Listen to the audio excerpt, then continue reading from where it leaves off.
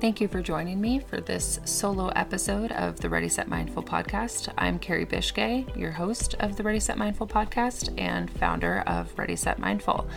This solo episode, we're going to piggyback off of our latest guest episode with Molly Caramel and talk about body image, athletes' complex relationship to food, and the pressure in sport, and how pressure can exacerbate anxiety and impact body image for athletes. Make sure to stay with us for the whole episode as we'll talk actionable tips and tools that can help you improve your performance, your relationship to your body, and to food. Hey everyone, thanks so much for joining me on this solo episode as we dive deep into all things body image and we discuss your relationship as an athlete to food and how your body image impacts performance. So if you haven't listened to the most recent guest episode, episode 8 with Molly Caramel, there's just so much to unpack, so much that I wanted to unpack and do a solo episode about, specifically pertaining to athletic performance and body image. In the athletic world, body image is a conversation that often isn't talked about enough, but it's something that athletes think about all the time. Their perception of themselves in their bodies and their perception of how their bodies perform and what they should be doing and how they should be looking. And it's a conversation that often doesn't get enough light shed on it. And I definitely wanted to have the space and opportunity to talk a little bit more about that. As athletes, we have these ideas of how our bodies should look, whether that's within our sport or within our specific role on our team. And we get these ideas based off of the feedback that we receive from our culture, right? So coaches, parents, peers, social media, there's a lot of messaging that happens, and there are scripts that have been passed down and reinforced through messaging that contribute to athletes feeling a certain way about their bodies, maybe feeling uncomfortable with the way that we look based on what our culture says that we should look like, what our bodies should look like. It's really common to beat ourselves up for the thoughts that we have about our body, but it's challenging when, again, these messages have been reinforced and we develop these constructs or boxes and we put ourselves as athletes in a specific box and hold ourselves to a really, really high standard for how we should perform, what our bodies should look like. So it's really important as athletes to think about what these constructs are. And what I mean by constructs are these ideas that we have about how our body should look and should feel and how we feel in our bodies, and work on breaking down where we got this information from, right? So who's been feeding us that information? Have we received comments and feedback from coaches, from parents, from media, right? Like from our peers? Where did these constructs come from, these ideas? And really work on breaking down some of those constructs and questioning them. There's so much pressure for athletes to maintain a specific aesthetic, have their body look a specific way and perform a specific way. And I think there's a lot of extra pressure in some of the sports where the uniform can leave the athlete feeling pretty vulnerable. Sports like swimming, volleyball, running, wrestling. There's a lot of vulnerability. The limited amount of clothes that we wear when performing those sports and the way our body moves and looks, when we're doing some of those movements in our sport, I think can cause an athlete to feel pretty self-conscious and have a negative perception of their body and really chip away at their body image. I'll speak to my experience playing professional volleyball overseas and how one experience in particular really negatively impacted my body image. I remember playing over in Spain a few years ago, and we had public weigh-ins where all of the team, all of the trainers, all of the coaches all congregated around a scale. And it was incredibly traumatizing, stepping up on that scale in front of all of your peers, in front of your coaches, and having them literally tell you that you are too big, you're too fat, you need to drop weight so that you can jump higher. And there was no discussion of what the process looked like. It was just a black and white, pretty clear cut. Here's where you are. Here's where you need to be, right? Like, as I can imagine in wrestling, like here's your weight right now. Here's where you need to be. Cut it, figure it out. And you're just left kind of picking up the pieces, feeling, I remember feeling really ashamed, really guilty, feeling like my coaches were disappointed in me when I stepped on that scale and they told me that I needed to drop some weight before the next match.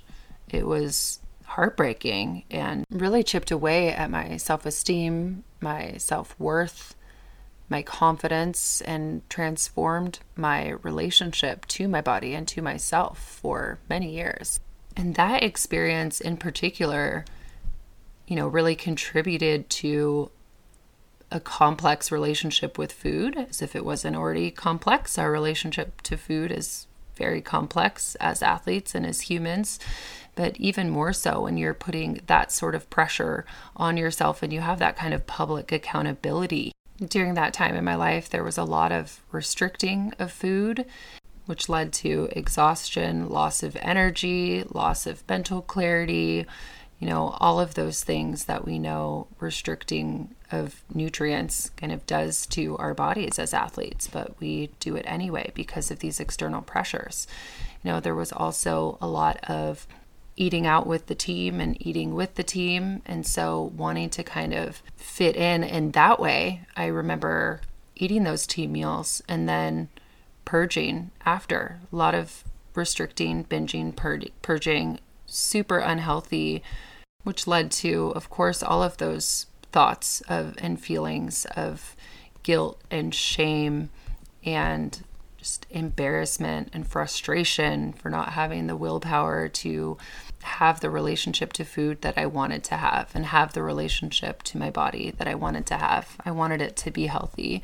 And I think sometimes we know that the relationship that we have to our body and to food is unhealthy and we want it to change and be better, but we just don't know how to break out of the cycle and disrupt the pattern.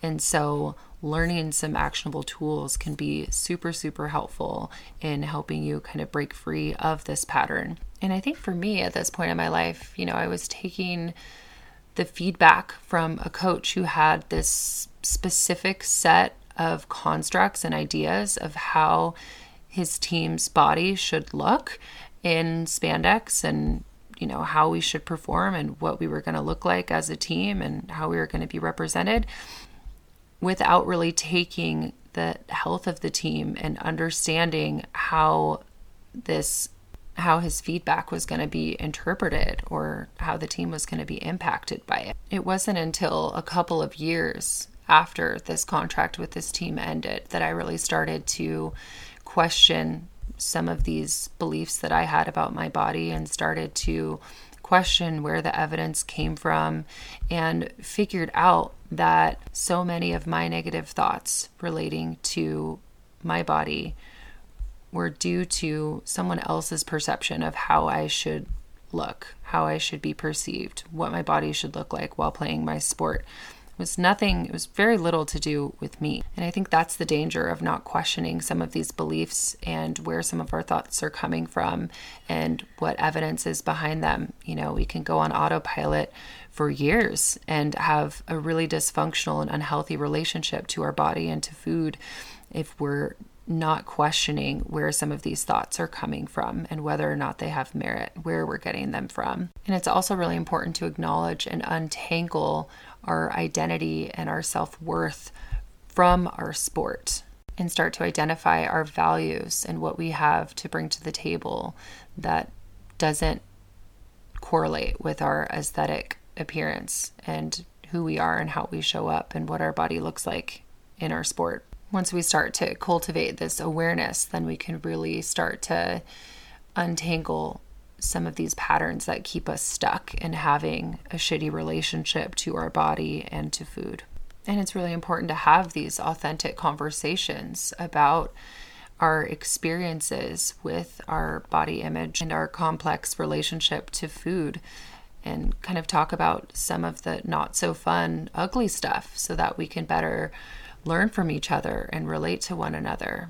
And it's so helpful to have these conversations that make us uncomfortable. Nothing makes us more uncomfortable than talking about our bodies and our relationship to our body and our complex relationship to food. But that's where the growth is. That's where the learning is. It's important to have these hard conversations so that we can grow and learn from each other. I think it's also really important to question your identity and self-worth when talking about body image as well, because as athletes, there's so much of our identity that's wrapped up in our athletic performance and who we are as athletes. It's important to clarify who you are, the values that you have as a person, and really start to untangle and detach your worth from your aesthetic, which can be really challenging. I also want to talk about this idea of body neutrality relating to body image and kind of what that means, this idea of body neutrality. I think we all, as athletes and humans have this idea of what our body should look like and what our body image should look like and our relationship to our thoughts should look like and our relationship to our food, what that should look like. And when we feel like it doesn't look like it should, or we're not having the thoughts that we feel like we should be having, we start beating ourselves up for having these thoughts. We start trying to push these thoughts away and start to avoid people, places, or things because that brings up how dysfunctional our relationship to food or our relationship to our body actually is. And so rather than utilizing the tactic of avoiding the thoughts, avoiding foods, avoiding situations, I want to talk about how we can work with our thoughts and use some of these tools to actually have a more healthy relationship to our body and to ourselves. And so this idea of body neutrality is really just accepting that, our days are going to all look different, and we're not going to love our body every single day. We're not going to like our body every single day.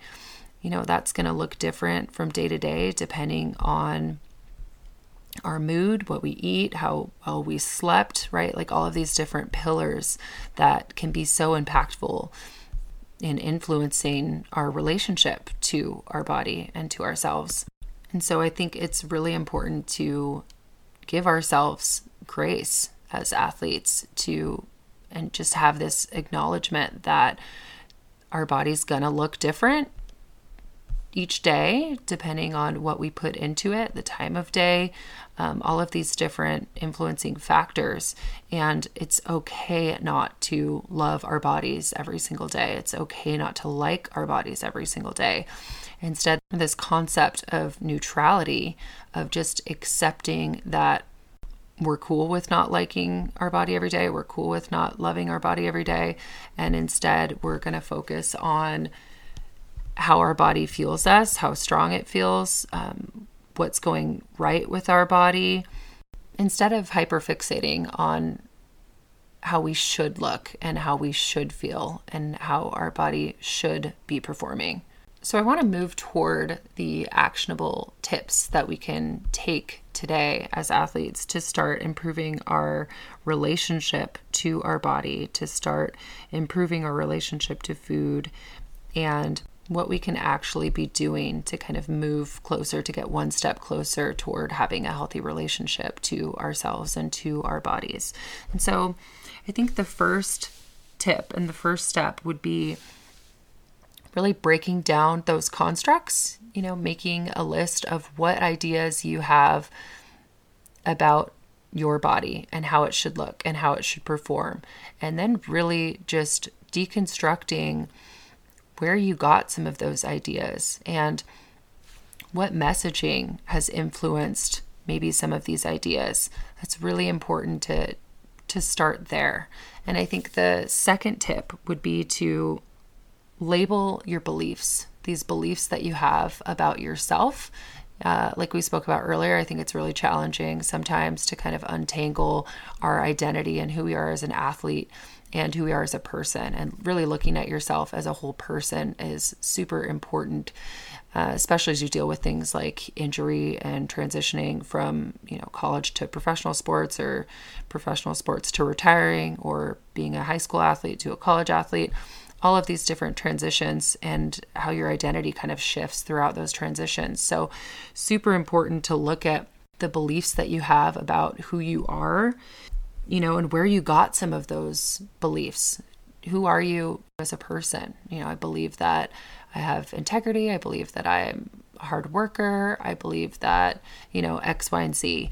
And really making sure that some of these beliefs that you have about yourself are separate from your athletic identity as well. And the third actionable step, kind of in conjunction with the second tip, would be to look at the values that you bring to the table that are separate from your athletic identity and separate from your aesthetic appearance. Who are you? What values do you have to bring to the table? I definitely recommend with each of these tips taking notes, pen to paper, pencil to paper.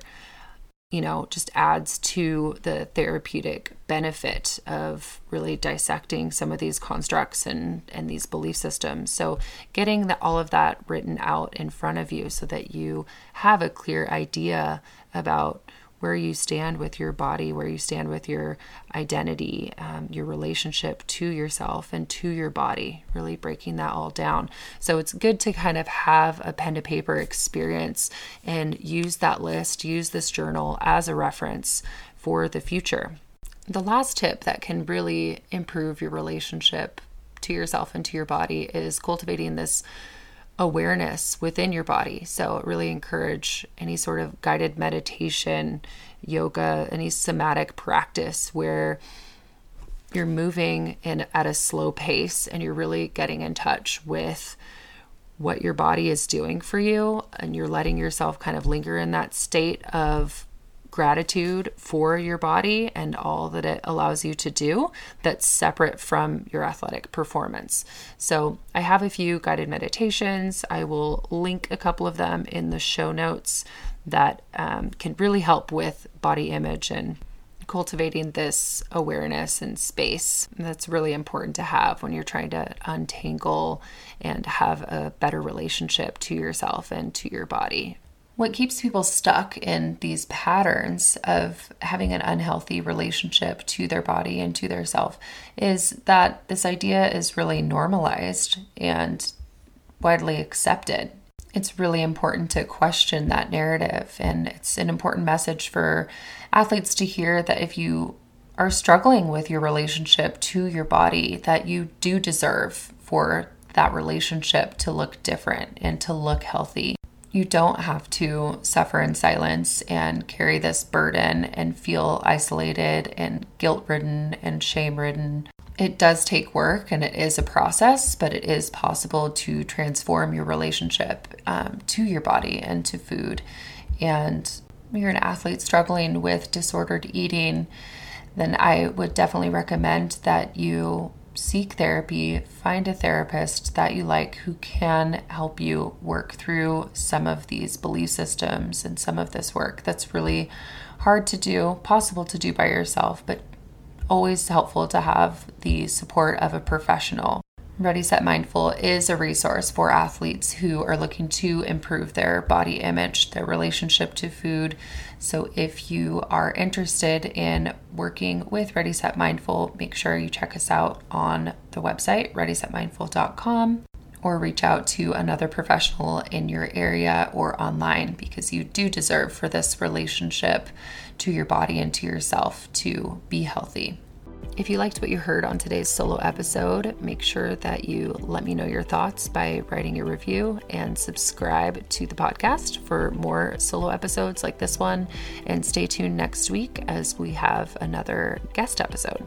If you're not already following us on social, we're at Ready Set Mindful on Instagram, and make sure you check us out at readysetmindful.com. We're going to be having some upcoming workshops and course very soon, so make sure you stay tuned for that, and we'll see you on the next episode of the podcast.